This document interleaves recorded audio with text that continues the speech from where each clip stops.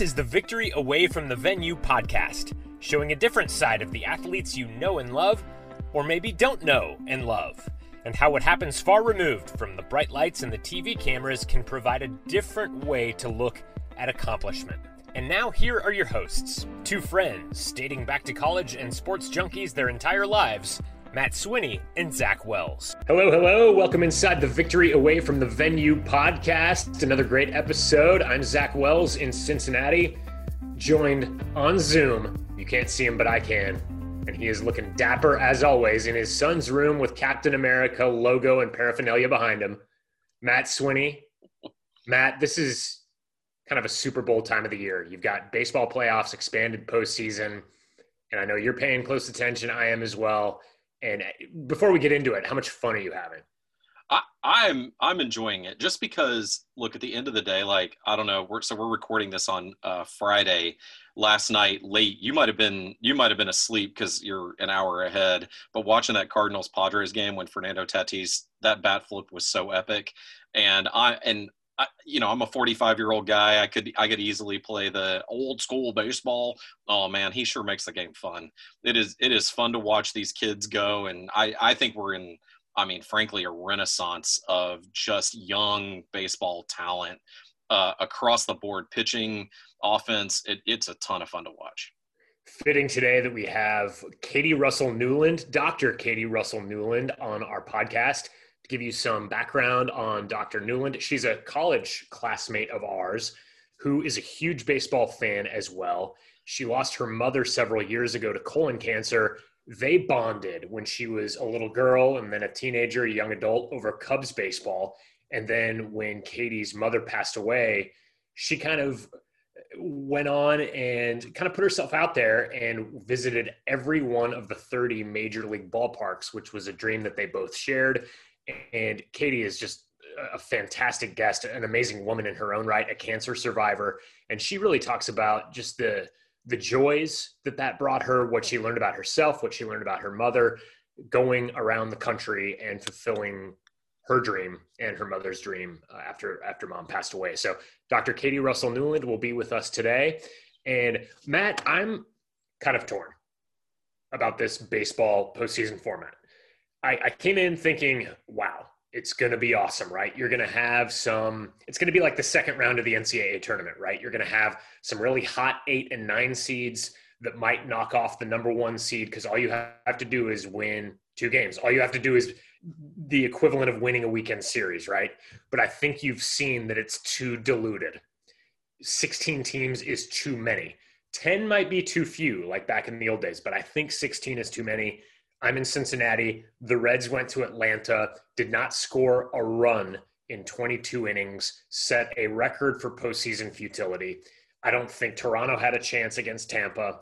I don't think the Milwaukee Brewers had a prayer as a sub-500 team against the Los Angeles Dodgers. I think there needs to be some wiggle room. It's good for baseball. It's definitely good for the ledger, the bank accounts, and the TV revenue. But I think for the quality of play, it leaves a little bit to be desired.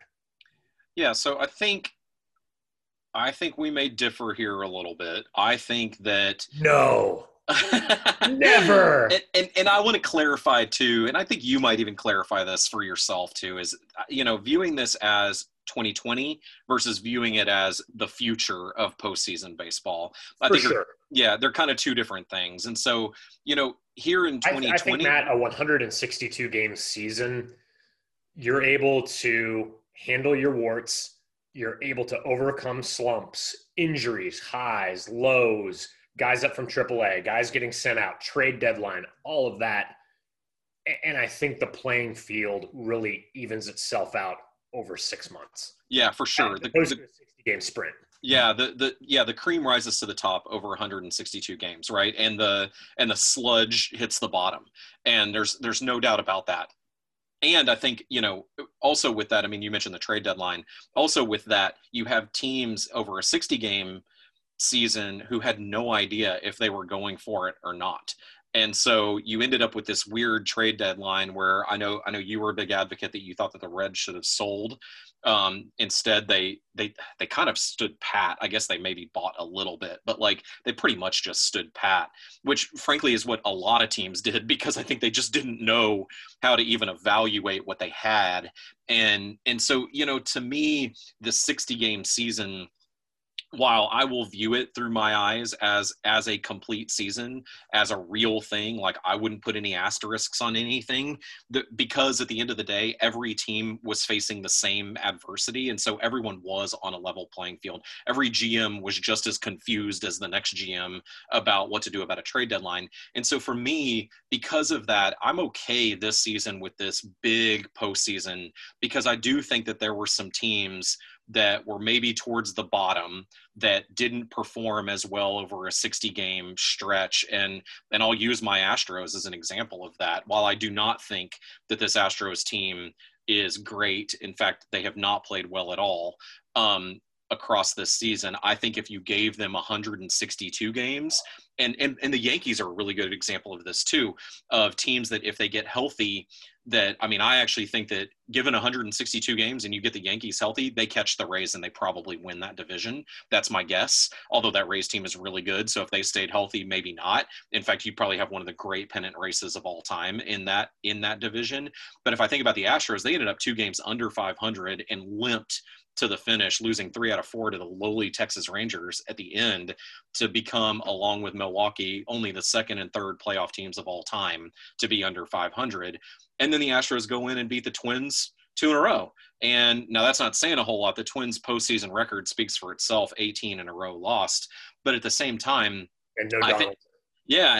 No Donaldson. But I think you and I could also look at it. So now the Astros have the A's next. You and I could probably agree that, like, man, this Astros team could go on a run and everyone could hate them even more because they end up in the World Series, right? And so to me, like, this little season, I'm okay with it being bigger. However, one of the things I said to you before we started recording was I do think that going forward, if they're going to expand the postseason, I don't have a problem with it, but I do think that they need to reward the best record in each league, and they really didn't get rewarded, right? I would have been very upset, or would have thought that it was a little bit of a sham if either the Rays or the Dodgers had lost in the first round, just because they earn the right to get something extra by being so good in the regular season.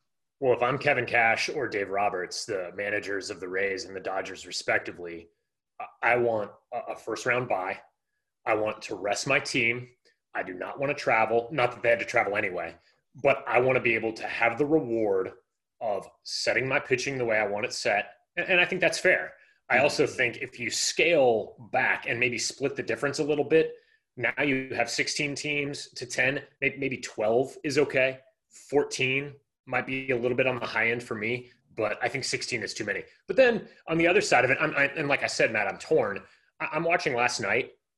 The San Diego Padres are a really exciting young team, and they almost got eliminated last night because they are running into a St. Louis Cardinals team that is, again, hovering near 500, would not have been a playoff team if not for the expanded format this year.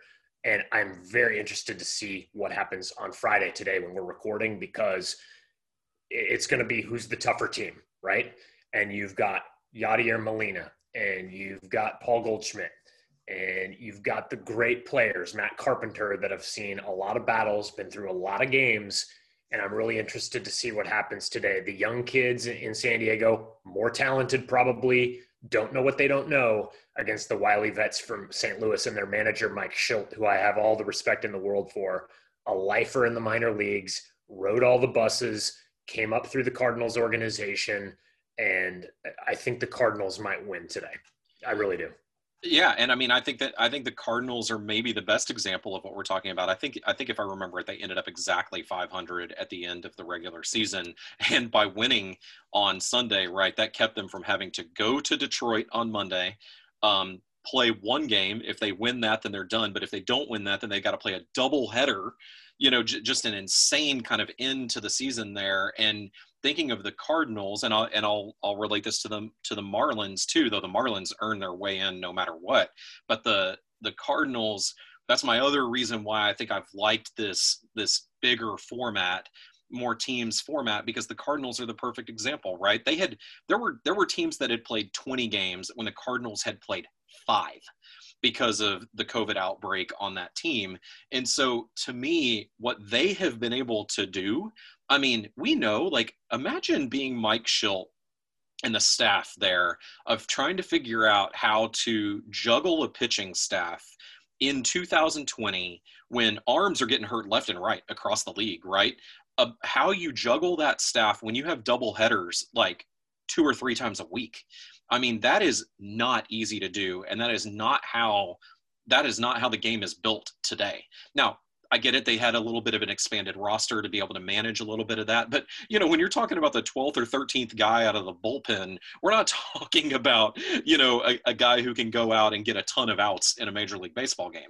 So I think that maybe that's why I like this expanded format, is because it does allow for a team like the Cardinals that was hit with all of the tough things. Now, you can blame it on certain players or whatever if you want to, but the reality is they had to overcome that, and they've got the warts to prove it, and maybe not even so much the warts. They've got the war wounds to prove it, and I think that's a little bit why you're seeing them even give the Padres a run for their money. I think the Padres got a bad draw here, because I actually think that the Padres may be, I mean, right there with the Dodgers, probably the second best team in the National League. The problem is they're coming up against like wily vets, you're right, but also this like kind of tested team that I'm sure has bonded a lot this season, going through what they did in having a breakout on that team. And I could see the Cardinals, even if they get past San Diego today, I mean, I don't know who they'd play next. They would not play the Dodgers, right? They would play the Braves, I'm pretty sure. So if that's the case, then I mean, you see that Cardinals team knocking off in my opinion, a not great Braves team. I mean, it's a good Braves team. I don't think it's a great Braves team. I think that's totally possible. I think one of the downsides, Matt, of the expanded playoff format, just while we hash out the benefits and the drawbacks, is as a fan or an executive or a player, I think, and I touched on this in one of our previous episodes, I think there is a tendency to purchase fool's gold a little bit along the way, to get feeling about yourself a little bit better than you should. And I'll give an example. The Cincinnati Reds, I live in Cincinnati. I've gone to Reds games and covered the Reds since 2007. They were not a good offensive club. They vastly underachieved this year. Bob Castellini, the owner, has done everything short of come to your front door and beg you to come to the games. This is an ownership group committed financially and otherwise to winning. So what did they do? Zach, what did they do? Okay. They went out in the offseason and signed Shogo Akiyama off the foreign market to a $21 million contract over 3 years. Shogo Akiyama all year was only in the lineup against right-handed pitching. In Cincinnati, that can't happen. Okay. They went out and signed Mike Moustakas, $64 million to play second base. I thought it was a little high, but I tell you what, they made a commitment to winning. Moose, love him. 18 career postseason RBIs, turned in an offer in the series against the Braves, and he wasn't alone. Okay. Nick Castellanos came over, Detroit, Chicago, now Cincinnati. He can opt out this year. A productive player, also wants to hit every ball onto the interstate beyond the right field fence. Okay. As the Reds got hot, they were, I believe, 20-26 on September 12th. And to their credit, they got hot down the stretch and they started to hit. But in the playoffs, you always go back to what your bubblegum card is, both individually and collectively. This team couldn't hit. But there was always this lingering feeling with the expanded format, we're in it. Oh, we're a playoff team. Oh, we can get in on the back end. Oh, we can give it a higher seed fits. So they didn't sell. They bought. They got Brian Goodwin from the Angels and Archie Bradley from the Diamondbacks. They bought. They should have sold, because Trevor Bauer is going to probably win the National League Cy Young Award, or he's going to get a lot of votes for it because he had an unbelievable season. You have Joey Votto at first base making $25 million a year to hit 235. I don't think they can afford to re-sign him. So Trevor Bauer might get away for free. Nick Castellanos can opt out and go somewhere else for free, and you get worse instead of better at the trade deadline by not moving those pieces, thinking, oh, we're a contender. No, you're not. You went to Atlanta and didn't score a run in 22 straight innings. that's who you were all year, and everybody knew it. Yeah, and I definitely think you're right about that. I mean, I think in the Reds case, they were in a weird. So you're in the middle of Cincinnati, so you probably can't see the forest for the trees. I will tell you from an outsider's perspective, if I'm looking at that team, I look at it and say, no, they can't hit, and that's a problem. But they do have the three-headed monster that is Bauer, Castillo, and Sonny Gray, and those three guys. I don't They care, dealt. They dealt and against. I don't care who you're playing. I mean, I even said if they made it in as an 8 seed, look out Dodgers, because those three guys, if they can, and by the way, you saw it happen against the Braves. Trevor Bauer and that bullpen, by the way, took them 13 innings without giving up a run to a good Braves team. And by the way, give Atlanta credit. They did the exact same thing. I mean, the Reds left like 13 people on base and left the bases loaded and extras. I mean, so to me, I get it from a GM perspective of looking at the Reds and saying, okay, well, we got those three guys.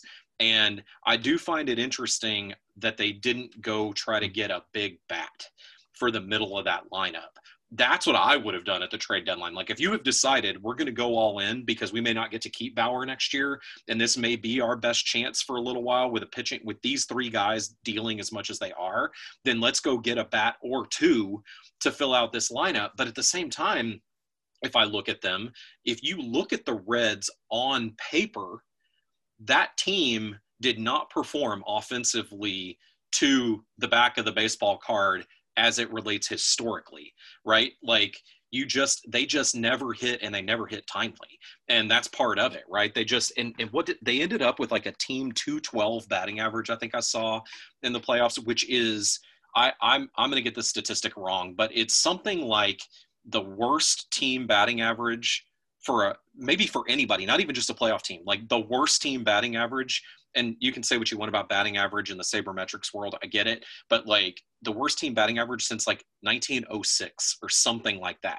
Like 212 is ridiculous. And it's not like they were hitting a billion home runs. They weren't the Twins from last year, who, by the way, did hit for better average and hit a billion home runs. So to me, like, I get it from the Reds' perspective. I do agree, like bringing it back to the circle of, are there too many playoff teams?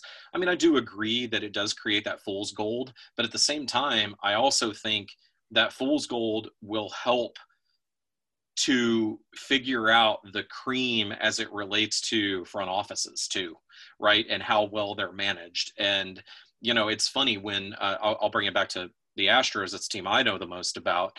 I was frustrated that they didn't do anything at the trade deadline, literally nothing.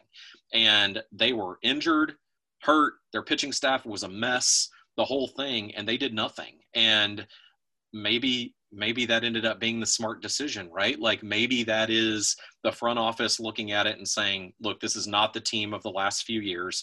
We're injured. I'm not going to go spend a bunch of money so that we can't go sign George Springer in the offseason, so that we can't sign Yuli Gurriel in the offseason. By the way, they re-signed Yuli on a very team-friendly deal.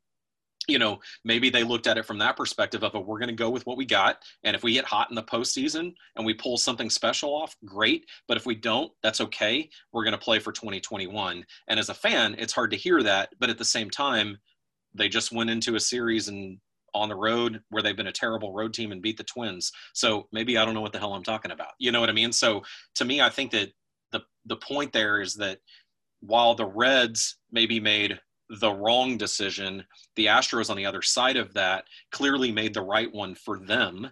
And they may lose in the next round to the A's. And if that's okay, and if that's the case, then I'm kind of okay. I don't want to see it happen, but I kind of am okay with it, just because I think this isn't the team that it was the last couple of years. And if that means that we do have a chance to re-sign some of these guys because we didn't go trade away farm pieces and everything else, you get Yordan Alvarez back next year, and yay, everybody's good outside of the whole Verlander thing. But it gives them flexibility in the offseason. And so my point is that I just think that this expanded postseason will allow those GMs who are really, really good at their jobs to the same thing, right? Just trust in my system, and I'll bring you to the promised land. And maybe the Reds are seeing kind of the downside of that, right? the Brewers have incredible fans. Back in the day when I worked in Wisconsin, it's very common for, church groups in Oshkosh to load buses to go down to Miller Park, and they'll have 35,000, 36,000 in there on a getaway day on a Thursday for a 12:35 start. They have incredible fans. And I'm wondering if the Brewers have the incentive.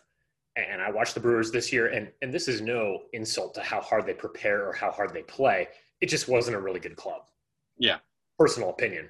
Do you have, as an incentive in the Brewers front office, really the motivation to go out and really improve the club if you can go to the fan base and say, hey, look, we were a playoff team this year. And we have a reigning MVP in Christian Yelich, and we went to LA and came up short, but we were competitive both nights. It's a question only they can answer. What I'm saying is, if you have, we were a playoff team last year, there may not be that push to go and really improve all that much. Yeah, and that's an interesting team in Milwaukee, because they have basically no room for error, right? If they get injured, if they have any of that kind of stuff, that team is in trouble because they're not deep. Great manager and great counsel. Right, but they're not deep. And to me, if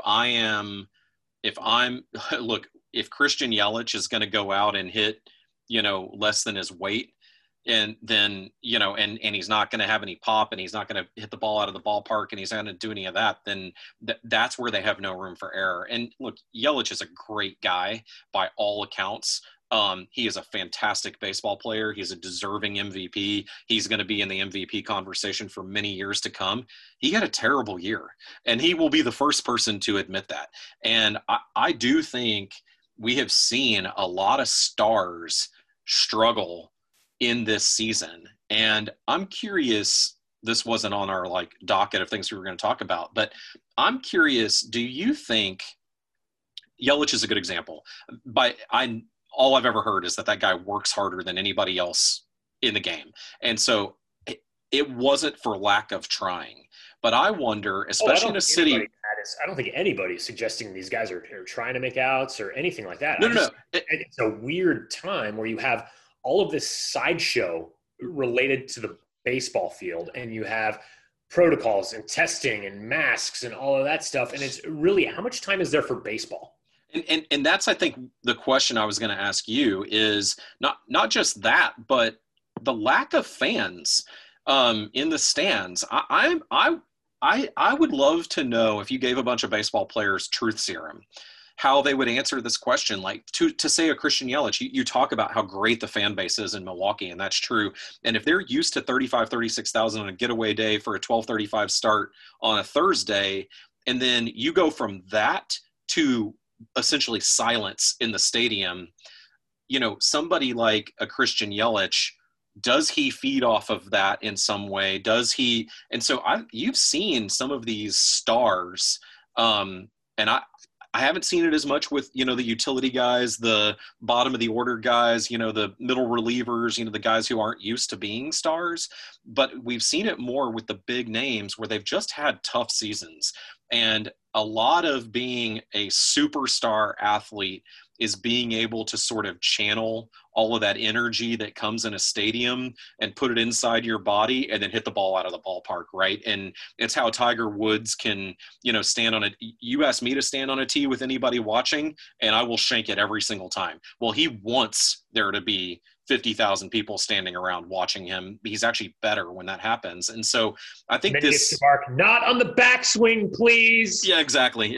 I mean, we can talk about whether or not he's an asshole about it, but that's not the point. The point is, I wonder with these baseball players in particular, I think we're seeing some of that, some of these stars who really need that, that extra piece from the crowd, and just piping in that crowd noise is not the same thing. So I'm curious, on that note, it was announced. So I live in the great state of Texas, where for the National League, so for anybody who doesn't know, they're essentially going into kind of a pod system from here on out for the rest of the playoffs. So the American League is going to play in Dodger Stadium and in Petco in San Diego, and then the National League is going to play at Globe Life in Dallas and Arlington, the Ranger Stadium, and then at Minute Maid in Houston. And then ultimately the NLCS and the World Series will be at Globe Life in Arlington. And they announced this week, I'm guessing you saw this, that they're going to allow 11,500 fans into Globe Life for both the NLCS and the World Series. They will not be allowing that group in California. The governor has not signed off on that, but in Texas, because we are who we are and coronavirus doesn't exist, we are going to allow fans and stands. So I'm curious, do you think that that has an effect? And does it give, in my opinion, does it give the National League champion a leg up in the World Series because they got to play in front of fans for the first time in a while the series before? Do you think it matters? I think it does, because this is such an adrenaline business. It's such a performance-based business. And you can talk to really anyone in that line of work, right? Matt, you run a fashion company, and having, fashion shows. I think the models, the really talented folks that you work with, really get a boost from that. Being on the runway, seeing people, being part of that energy, being part of that vibe. And I think that that really matters to a professional athlete, being able to sign autographs before the game, being able to go talk to the kids, being able to go take photos. Now, I don't know how much of that'll be allowed or how much of that interaction is going to unfold based on the protocols, but I do think it matters. And I do think it's a much needed injection of goodwill, of good feeling for the players that are going to be able to play in front of a smaller crowd. Compared to what we've seen, 11,000 is going to seem like 125,000. Right. And not only that, their families are going to be allowed in too, which did happen actually in these series. Like I at least at the Twins Stadium when the Astros were playing, a lot of Twins families were in the stands. And, look, this has been hard. Baseball didn't go into a bubble like the NBA did or like hockey did, but so they've had it a little bit easier on being able to see their loved ones. But it wouldn't surprise me if there were a good chunk of players who tried to kind of stay away from their family. They know they're at risk, right? And so they're trying to stay away. And and so they're keeping their distance and everything else. And you can imagine, for a player who is used to looking up back and know that his wife is up there and his kids are up there rooting him on, like that matters. And, they haven't had that this entire season. And all of a sudden now in the playoffs, that's possible too. And by the way, that works for both teams. Both sides are going to be able to do that. And so I do think that you will see, and I wonder if the quality of baseball over these next few rounds, not just because the teams are better, but if you'll also see that increase some, just because they're just in a more comfortable environment. It'll feel like a road game for basically everyone, right? In fact, it will feel like a road game for everyone. No one will ever be playing in their home stadium. So, I'll be curious to see how it looks going forward. I'm glad there will be some fans allowed. Of course, my son said, "Dad, are we going to get World Series tickets? It's just in Dallas." I'm like, no, son, your mom would kill me if I took you to a to a baseball game right now. But we'll watch on TV. Let's now bring in our guest, Dr. Katie Russell Newland, huge baseball fan, has an amazing story to tell that really fits perfectly with our podcast about memories, about legacy, about the impact that a baseball road trip had on her. She's a cancer survivor, really, really special lady. And this is our conversation with Dr. Katie Russell Newland. It is awesome today to welcome in our guest for the Victory Away from the Venue podcast. She is a former college classmate of ours who has gone on to great distinction as an educator, as an author, and her journey throughout the Major League Baseball stadiums in honor of her mother has prompted her to write a book entitled A Season with Mom. It's going to come out in April 2021. She's newly married. We've got a lot of great stuff to talk about. Dr. Katie Russell Newland. Katie, it is awesome to have you on the show. How are you? Great. Thank you so much for having me. Katie, I am so pumped because I saw kind of some news reports of your journey and what you've been up to after college and your resilience and some struggles and some joys and things like that. And we thought that you were perfect to have on the show because our podcast likes to use sports as a platform to tell bigger stories like relationships, making a difference, impact, and successes that go beyond the winning or losing of a game, whether it's an athlete, whether it's a fan, a spectator. So we're so glad that you're here. Thank you. So Katie, tell us about kind of the Cliff Notes version, and then we'll dive deeper, kind of big picture. What did you do all of those years ago around the Major League Baseball stadiums, and what was your purpose in doing so? Sure. So in 2015, I had just completed my PhD and had learned that I was 2 years cancer free, which is a big deal for Hodgkin's lymphoma in particular, and around the statistics in terms of reoccurrence. And I think, oftentimes when transitions loom, it gives you time to reflect about sort of what's going on in your life and what you want for your life. And I had this idea about going to see all the major league ballparks instead of just, hopping on a job right away. And it wasn't a dream that I had, in that moment. It was a dream 30 years in the making. And I knew that I wanted to start in Philadelphia because that's where my mom's family was from. And it was also her birthday on that day, opening day was. And so I knew I wanted to start there. Our favorite love was the Chicago Cubs, and I knew I wanted to end there. And then everything else in between, I was just going to let unfold as it would. It was definitely the right time to go, given what I had been through. And it was just a magical journey. So tell us about your mother. Her name's Anne. Yes.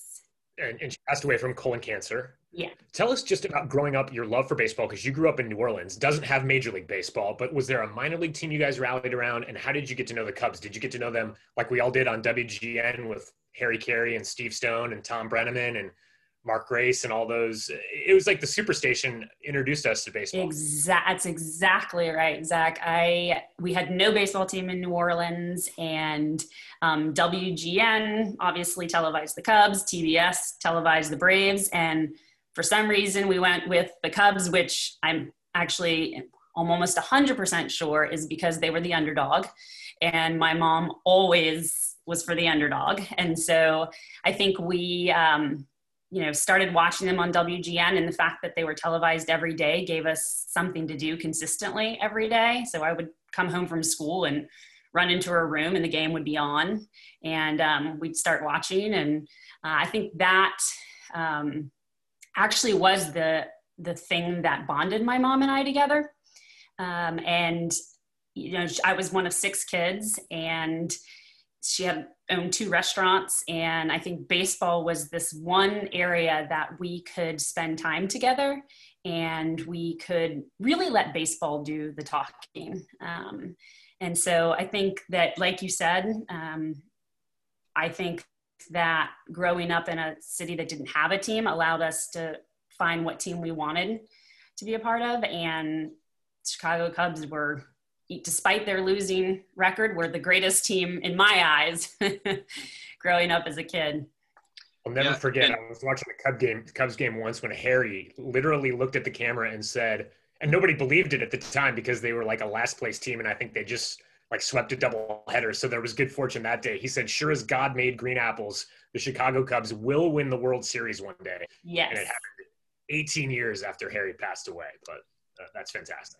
Yeah, exactly. And for those youngins out there who are not our age, Wrigley was the last to get lights, and so that was kind of the fun thing back in those days, right? Is that WGN and TBS, like you mentioned, so we would come home from school in the Central Time Zone, which all of us, I guess, were, Zach, I guess you were an hour behind us. You grew up in Denver, but you would get home from school, and the Cubs would you'd probably have 6 innings or so left of a game to finish up a day game, and then the Braves would start, right? Because they would have the night game.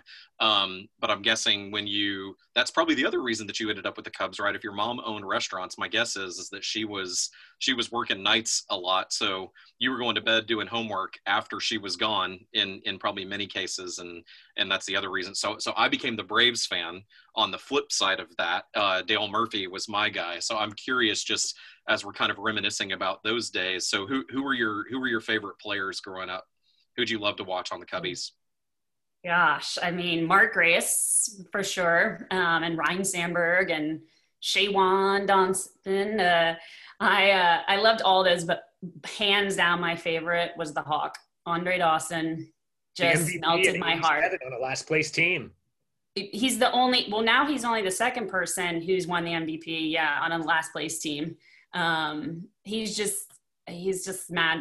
I just love him. I like his quiet resolve. I like his, determination. I mean, he played most of his career injured. I mean, his knees were awful. I remember in his Hall of Fame speech, him talking about that. And that's just, to me, it's just so honorable because, players, I think's lives are out in front on social media and everyone knows everything going on with them. And back in the day, they just played baseball, and all the things that happened in the background weren't a part of the conversation. And Andre Dawson, hands down. Yeah. How about Harry Carey with a Twitter account or Instagram? About that. That would be scary. You'd have to have certain hours where maybe it wasn't active. That could be dangerous. Like 1 a.m. to 4 a.m. Yeah. Yeah. The Cubs have an intern that his entire job is to just follow Carey's social media accounts and hit delete real quick. Yeah, exactly. So Andre Dawson, I was a big baseball card collector as a kid, and I would write to players all the time to try to get autographs in the mail. So I'd get a card, I'd like that player, and Andre Dawson was the first guy to ever actually send a card back. So he also holds a special place in my heart because, like as a kid, I was probably, 8 or 9 years old, and getting that piece of mail of, oh my God, a Major League Baseball player who ends up being a Hall of Famer, right? Actually wrote me back, and he actually sent a letter with it and the whole thing. I still own it.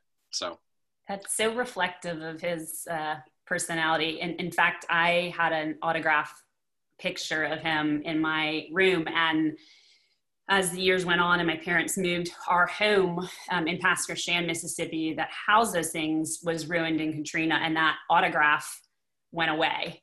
And it was one of the things I was most sad about, was that image of him and his autograph. And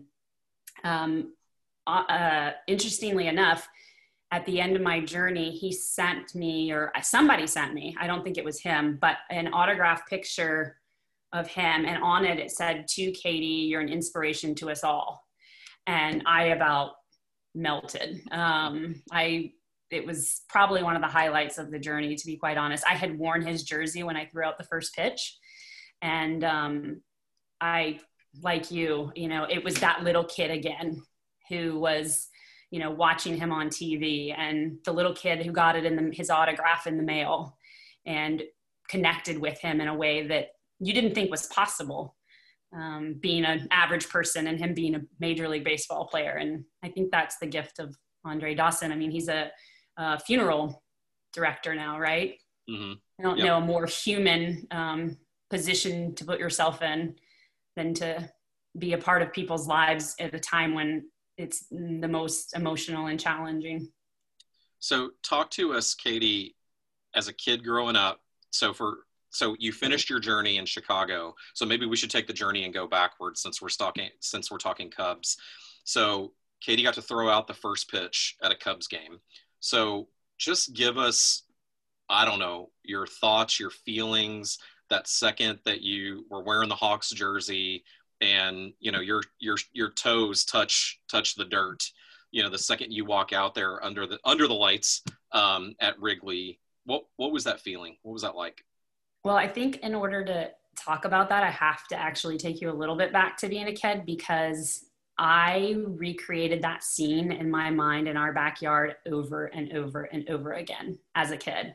This was a dream. Sorry? This was a dream for a long time. Oh yeah. So I would go out in the backyard and I would throw against, we had this white brick wall that was sort of a foundational piece in our, for our house. And I would take masking tape and I would make a box and I would, pace off the steps, and I would pretend like I was, in the bottom of the ninth, full count, Russell on the mound, and go through the whole thing over and over again. My brother to this day teases me. He's like, "I could hear you, out there saying, 'Run faster, Katie, run faster.'" So I still get teased about it. I would set up scenarios. And so the idea that, 30 years later, I could actually be on that mound, never crossed my mind, one, and two, was perhaps the most anxiety producing experience in one way, because you've built it up in your mind all these years.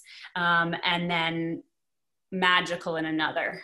So when I stepped out onto the field, I really tried hard to take it all in. I'm certainly a recovering perfectionist, and I wanted to throw the pitch well, sort of losing sight of the fact that that moment was about completing a dream and completing a journey of going to all 30 major league ballparks. And so I wanted to really focus on just, being in the stadium, in Wrigley, with the fans. And so I did that when I walked out. I sort of looked around, I forgot what I was doing. And then when I got on the mound, I did my plan of a deep breath. And as a lot of athletes say when they go in the zone, this sounds really strange given my small experience with being on the mound, but I went into that zone, and it was just me and the brick wall, and actually me and my dad on the porch playing, pitch and catch, and everything went quiet, and all I could see was the catcher, and everything went still around me. And when it was over, and then the fans cheered, and that's when it sort of came back, and I was like, oh, I did it. I just threw out the first pitch at Wrigley Field, something I had, perhaps practiced my whole life. It came true. And I don't think it was until after it where I really processed the magnitude of the moment, because I was so in it, just, living inside of it. But it was an amazing experience. Who caught for you? Justin, what was his last name? He's no longer with the Cubs. He was a pitcher. So the pitcher catches. Usually. Yeah. Yeah. Somebody who's not on a start day. Yeah. Yeah. And interestingly enough, his pitching coach, one of his pitching coaches, not with the Cubs, was also a pitching coach for my nephew, my sister's kid. And so, sorry, I was trying to remember his name. Grom, anyways. So I thought that was fascinating that the guy who caught me that night actually had a connection to, my own family in some ways. Katie, tell us about Ann Russell, your mom, and the kind of legacy that she leaves behind, kind of the inspiration for this journey. And you wrote about, I read some of the previews of your book, that part of this journey was, yes, going to all the stadiums, but also finding some things about your mom and also learning about yourself in the process. Tell us about her, tell us about the inspiration, and then how that all led to this. Sure. Well, my mom was a person who went after everything in life. She was enthusiastic. She was a free spirit. She loved people, and people loved her. I don't know whether it was in direct opposition to her exuberance that I was a quiet, more introverted person, or just genetically how I came out. But I was certainly not someone who was spontaneous, and not someone who seized the moment as she did. I certainly didn't lack a model of it, as she on a daily basis was modeling for me what it meant to put herself out into the world. At 42, she started a restaurant with 6 kids at a time when, females really weren't head chefs of restaurants. And in a city such as New Orleans, where there are many culinary treasures, that was a bold move for her, I think. And I think watching her do that, I sort of always wanted to be that person, but that wasn't who I was. And so I think in doing this journey, I was following her lead. I think I had been so cooped up for so long in not only my cancer treatment, but also my PhD program, that I wanted to be free, and I wanted to be spontaneous, and I wanted to be that person my mom always was and I never was. And so I think she inspired me to do that. And I think she gave me the tools to do it when I didn't even realize she was. And so I think I found that sort of part of me in doing the journey. And I think she was really good about making herself vulnerable. And that was not something I was good at. I played things safe. I did my homework. I did what I was supposed to do. I followed the rules and life would turn out okay, right? Well, it didn't in fact turn out okay with that model. So I learned that, you know, it's okay to put yourself out there and to fail and to be vulnerable. And I think that's what she modeled for me most of my life. So Katie, can you walk us through the timeline a little bit? So both of you battled cancer. Can you talk about how old you were when you were diagnosed, where she was in her journey, all of that, Sure. that kind of led to this kind of amazing baseball journey? Absolutely. So I was 29 when she was diagnosed with colon cancer, and I was living in Austin. She was in New Orleans and Pascagoula, spending time in both cities where we had homes. And she passed away 3 years later after she had first been diagnosed. And I didn't really process that, I think, in the moment, because I was in the middle of a very challenging and PhD program. And I think I sort of just put my head down and kept working and doing what I was supposed to do. And 3 years later, I got cancer. I was diagnosed with Hodgkin's lymphoma and melanoma. And I was 35 at the time when I was diagnosed. And so it was about a year-long process of treatment. I went through 8 rounds of chemotherapy and then 27 days straight of radiation from 7 different angles. And I went through that experience and then came out of that. And about 3-4 months later, I got what was called Lhermitte's sign, which is it's pretty rare. It's less than like 1 or 2%. I wouldn't quote me on the percentages, but extremely rare, as told by my radiation oncologist, where radiation gets to your spinal cord. And so I was not able to I could walk, but I wasn't able to walk without being shocked. So if I tipped my neck down, my whole body, it felt like an electric shock. So just when I thought I had sort of completed my cancer treatment and was taking steps to move forward in my life, that sort of set me back again. And it was about a year-long process, which is the longest they'd ever had data on at MD Anderson of someone experiencing it, which I thought, lucky me. And so during that time, I actually thought, well, okay, what can I do with this, right? I think part of going through cancer and through challenging situations, no matter what it is you're going through, is learning from that experience and finding the good or the gift inside of it. And I thought, well, I can't move really around. I don't really want to be in public. I don't have much hair and I don't feel well. My muscles had totally atrophied. And I thought, well, what can I do? Well, let me just sit at my desk and get my dissertation written. And so that's what I did. I spent that year just turning out, a 350-page dissertation. And so by the time the Lhermitte's had finished, or had subsided, I should say, and I had completed my degree, was when I thought, well, I'm ready to get out into the world. I've been cooped up for 2 years. I think it's not unlike what everyone is experiencing right now in the pandemic, where we're closed off inside and lacking connection with people. And I wanted to go out into the world and live again, and to be with people and to connect and to watch baseball, which brought me so much joy in my life. And so I think that's sort of the timeline in big picture form of what got me to, or what brought me back to baseball. So let's start with that first game in Philly. So one thing you don't know about me, Zach does. My son, who is now 10, we started doing baseball road trips when he was 6.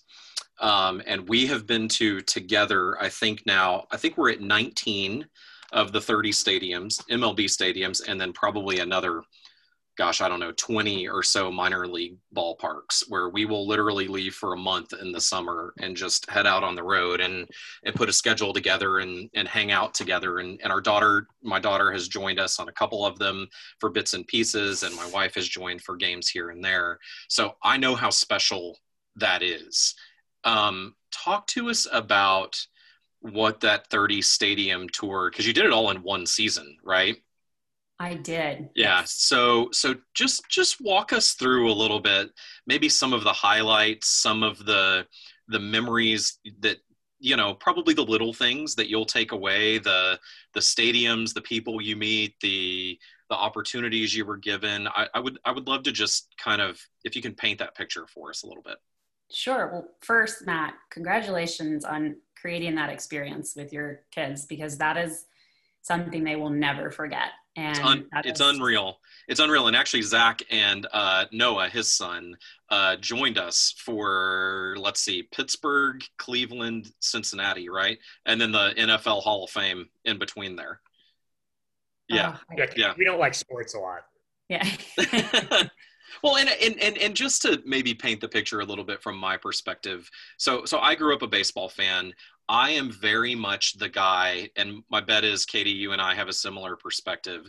Baseball is so nostalgic for me. It is, for me, I like the pace of the game. Maybe that makes me an old curmudgeon or whatever. I like the pace of the game. I like that there's no clock. I like that it might go 20 innings. I like that, it's okay to get up and wander around the ballpark and, go down the weird Coca-Cola slide or whatever the case may be.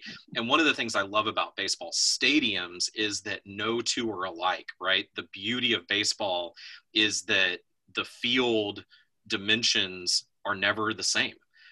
You can go to Wrigley, that's this kind of perfect cutout, circle with the ivy or semicircle with the ivy. And then you can go to Houston with some stupid hill that used to be in center field. And then this weird cutout in left center by Crawford boxes or whatever. I remember going to Old Tiger Stadium with a weird flagpole right in the middle of center field that I just knew some, $400 million center fielder was going to kill himself on. So I guess so to me, like, that's what I love about it and experiencing all of that. So I just really want to hear, like, I think we have a lot of that in common. So I would love just your stories, the things that really stand out to you. Yeah. I mean, you nailed it. Those are the exact reasons why I love baseball. The sense of place that it gives you and the pace of the game. And in fact, all those things you just mentioned are exactly what I write about in the book, which is affirmation for me that it resonates with you in the same way that it's resonated with me. And the idea that, unlike other sports, baseball stadiums often resemble the communities in which they reside.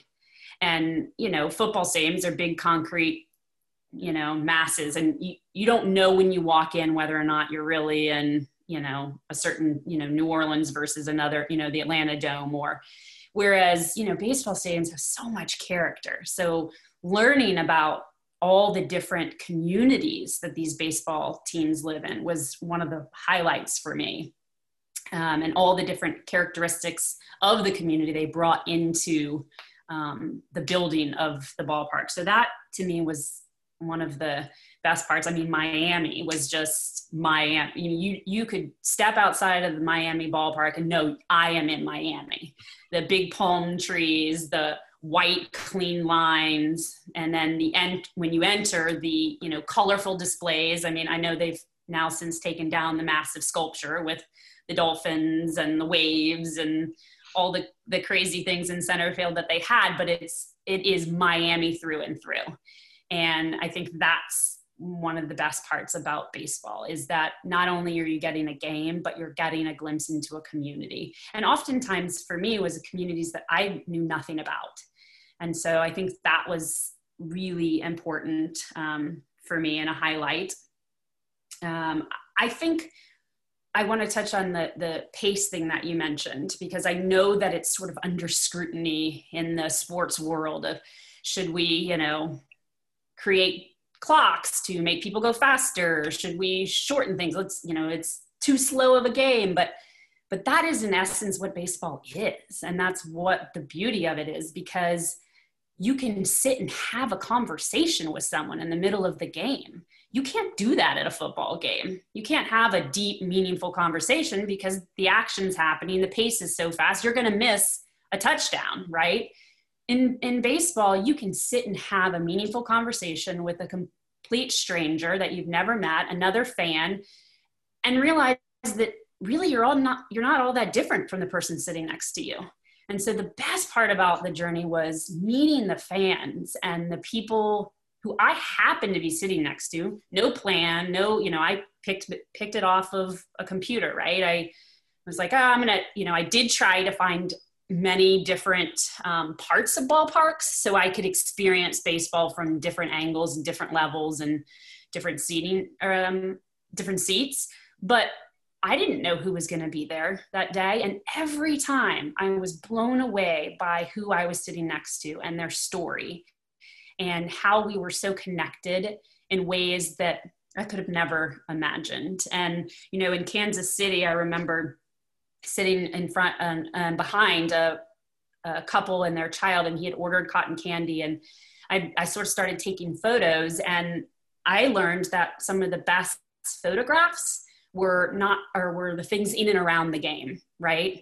And so I started snapping them, and there's just great shots of this kid eating cotton candy. So I leaned over to tell them so that, they didn't think I was some creepy person taking photographs of their kid. And they were like, oh man, send these to us. So I did. And it turns out she just finished her PhD. Her mom also died of cancer. And I think that when we go to a baseball game, we're going not only to see athletes do what they do best, but we're going to be in community with other people. And I think that was the best part about the journey. And only the pace of baseball would allow, I think, me to do that. So, and I think the other thing that the pace allows is there's no other sport where the players on the field have an opportunity to interact with fans on a really personal level. And I understand the netting going all the way around, and I understand all of that from a safety perspective. I hope that doesn't cut into that, because only baseball, it's not like in football, they're throwing out a ball, right? I mean, literally like almost every at bat, at least one ball is going into the stands, right? Whether that's a player tossing it into a kid, whether it's whatever, right? Only in baseball, 5 minutes before, the national anthem, are players walking over to the sidelines, to the stands to sign a few baseballs for a few kids before and so to me, I think that pace goes with that, right? It's like, and because there's 162 games, the season is so long that those players, every moment doesn't have to be filled with, say, football, where you're only 16 games, right? If we don't win today, it may be a playoff, whether or not we get into the playoffs. In baseball, a win or a loss on a general given day, outside of maybe, pennant chases in September, it doesn't really matter that much. And so you see that in the guys who play the game. They're just so much more relaxed and calm. And I think it allows that interaction. And that's the difference with watching it on TV versus being there in person. To me, and maybe it's also going with my kids, obviously kids view the world through a different lens, and players interact with them in a very different way than they would with me as a middle-aged dude standing on a sideline. But I love that that's part of it, right? That adds to the experience and really just creates magical moments. I totally agree. And one of the best things I've seen added to the baseball experience at home during the pandemic has been the mic'd up players in the middle of gameplay. I don't know if you guys have seen that, but I'm like, y'all need to keep this around, because that is an intimate look at what's going on in a game. And I think that is a game changer, to have a player waiting on the ball, telling you what's going through his mind is amazing addition. If we can think of any gifts that have come out of this pandemic in regards to baseball, it's that piece right there. Yeah, it allows actual personality, right? So talk to us. So out of the 30 stadiums, what was your favorite and why? You know, everybody has asked me that question. It is the very first question that any media outlet has asked me, Sure. any interview has asked me. And every time I say, I don't have a favorite because it discounts all of the others, right? Yeah. And some people respond like, oh, that's sort of a bad answer, or but what I think, what I can tell you is that there was something amazing, you know, at each one. So whether it was Pittsburgh surprised me the most. I went in not realizing, I guess, really what Pittsburgh was going to be. And it was the most shocking in terms of how gorgeous the ballpark is. Even learning after about how it was sort of a resisted project for the city and how they had to fight to get it and figure out funds. And, you know, to me, it was sort of a lesson in, you know, what we resist often becomes the thing we most cherish in life, because that stadium is a knockout. So I think Pittsburgh was the most shocking for me. I loved it. It's hard to beat, you know, America's ballpark, Fenway, on America's birthday.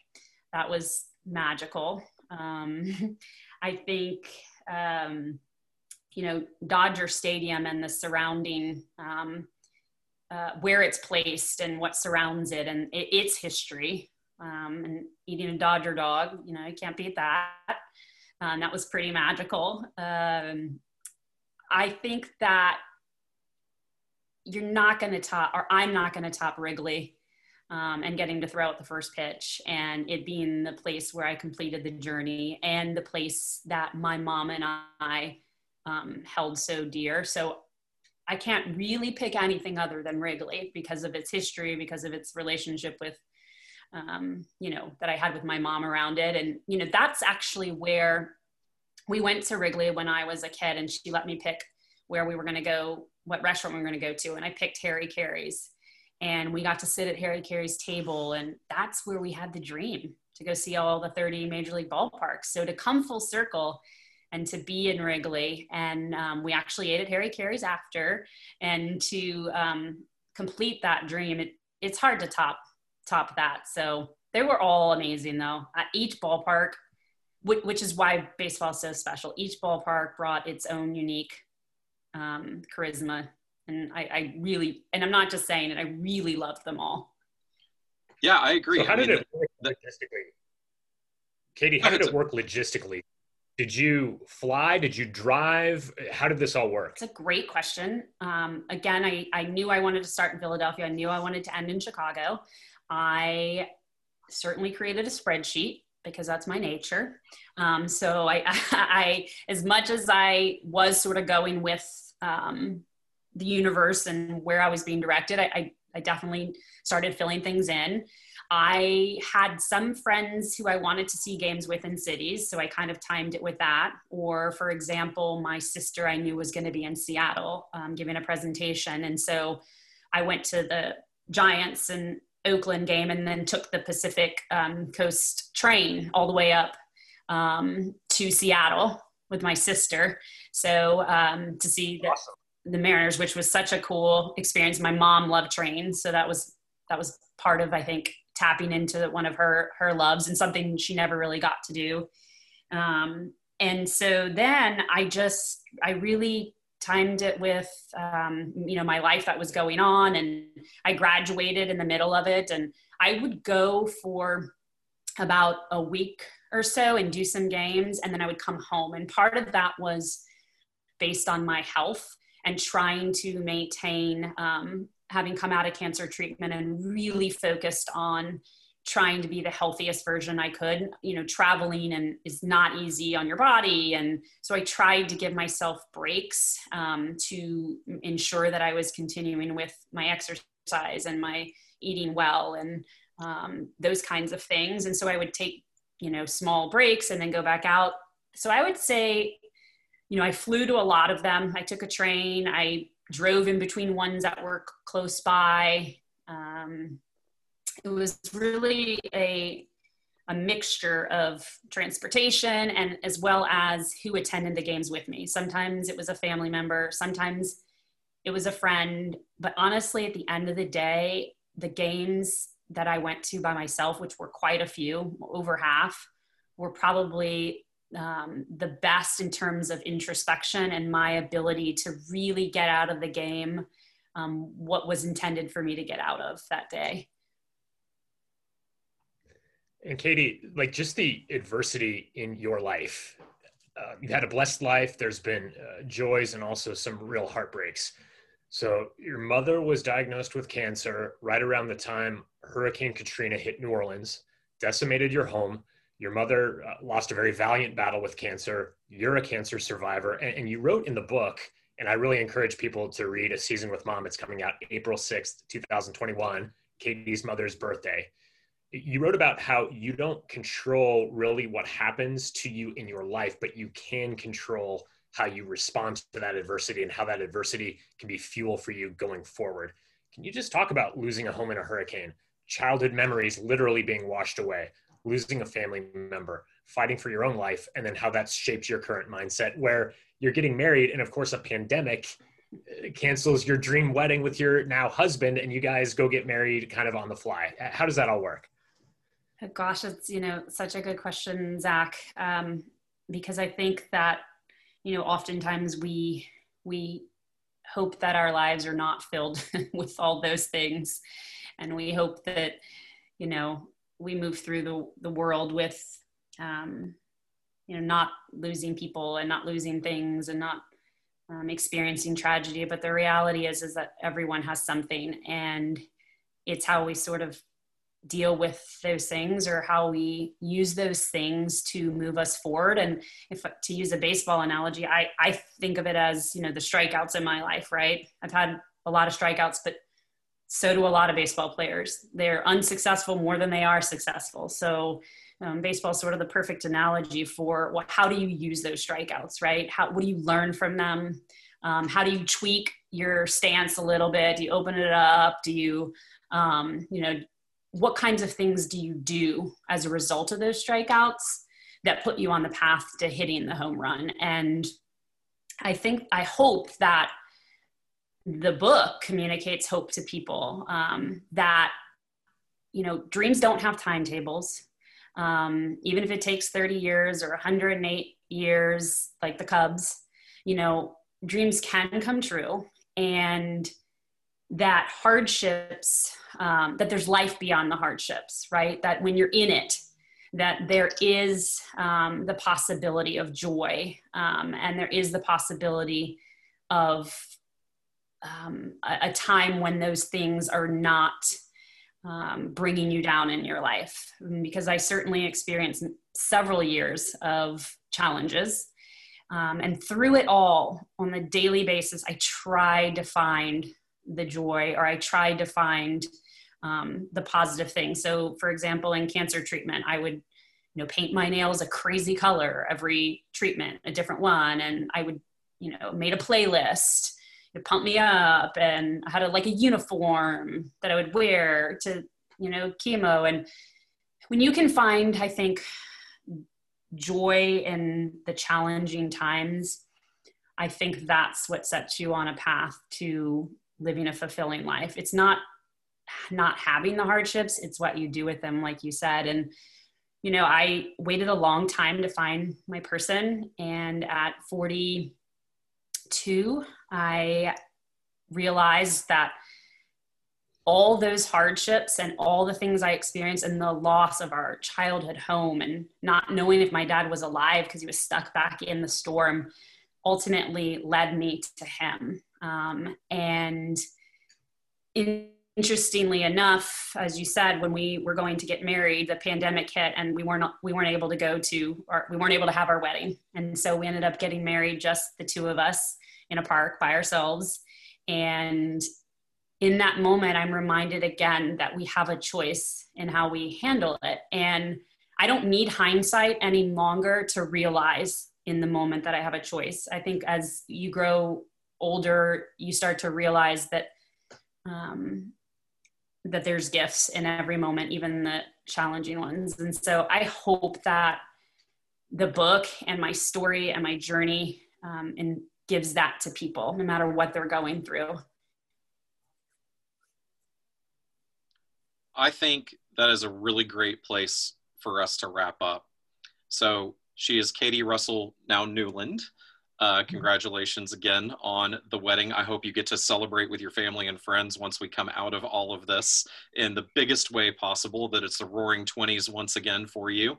The website right now is mlbformom.com. I hope everybody goes and checks it out. The book is A Season with Mom: Love, Loss, and the Ultimate Baseball Adventure. You can actually pre-order it now on the website, and I hope everybody does so. Katie, thank you so much for joining us. It's great to catch up with you 25 years later or something like that. We're aging ourselves. I know, Zach, I can speak for you too. We just wish you all the very best, and I hope you sell a zillion of these books and help inspiring everybody around you. It's really a beautiful story.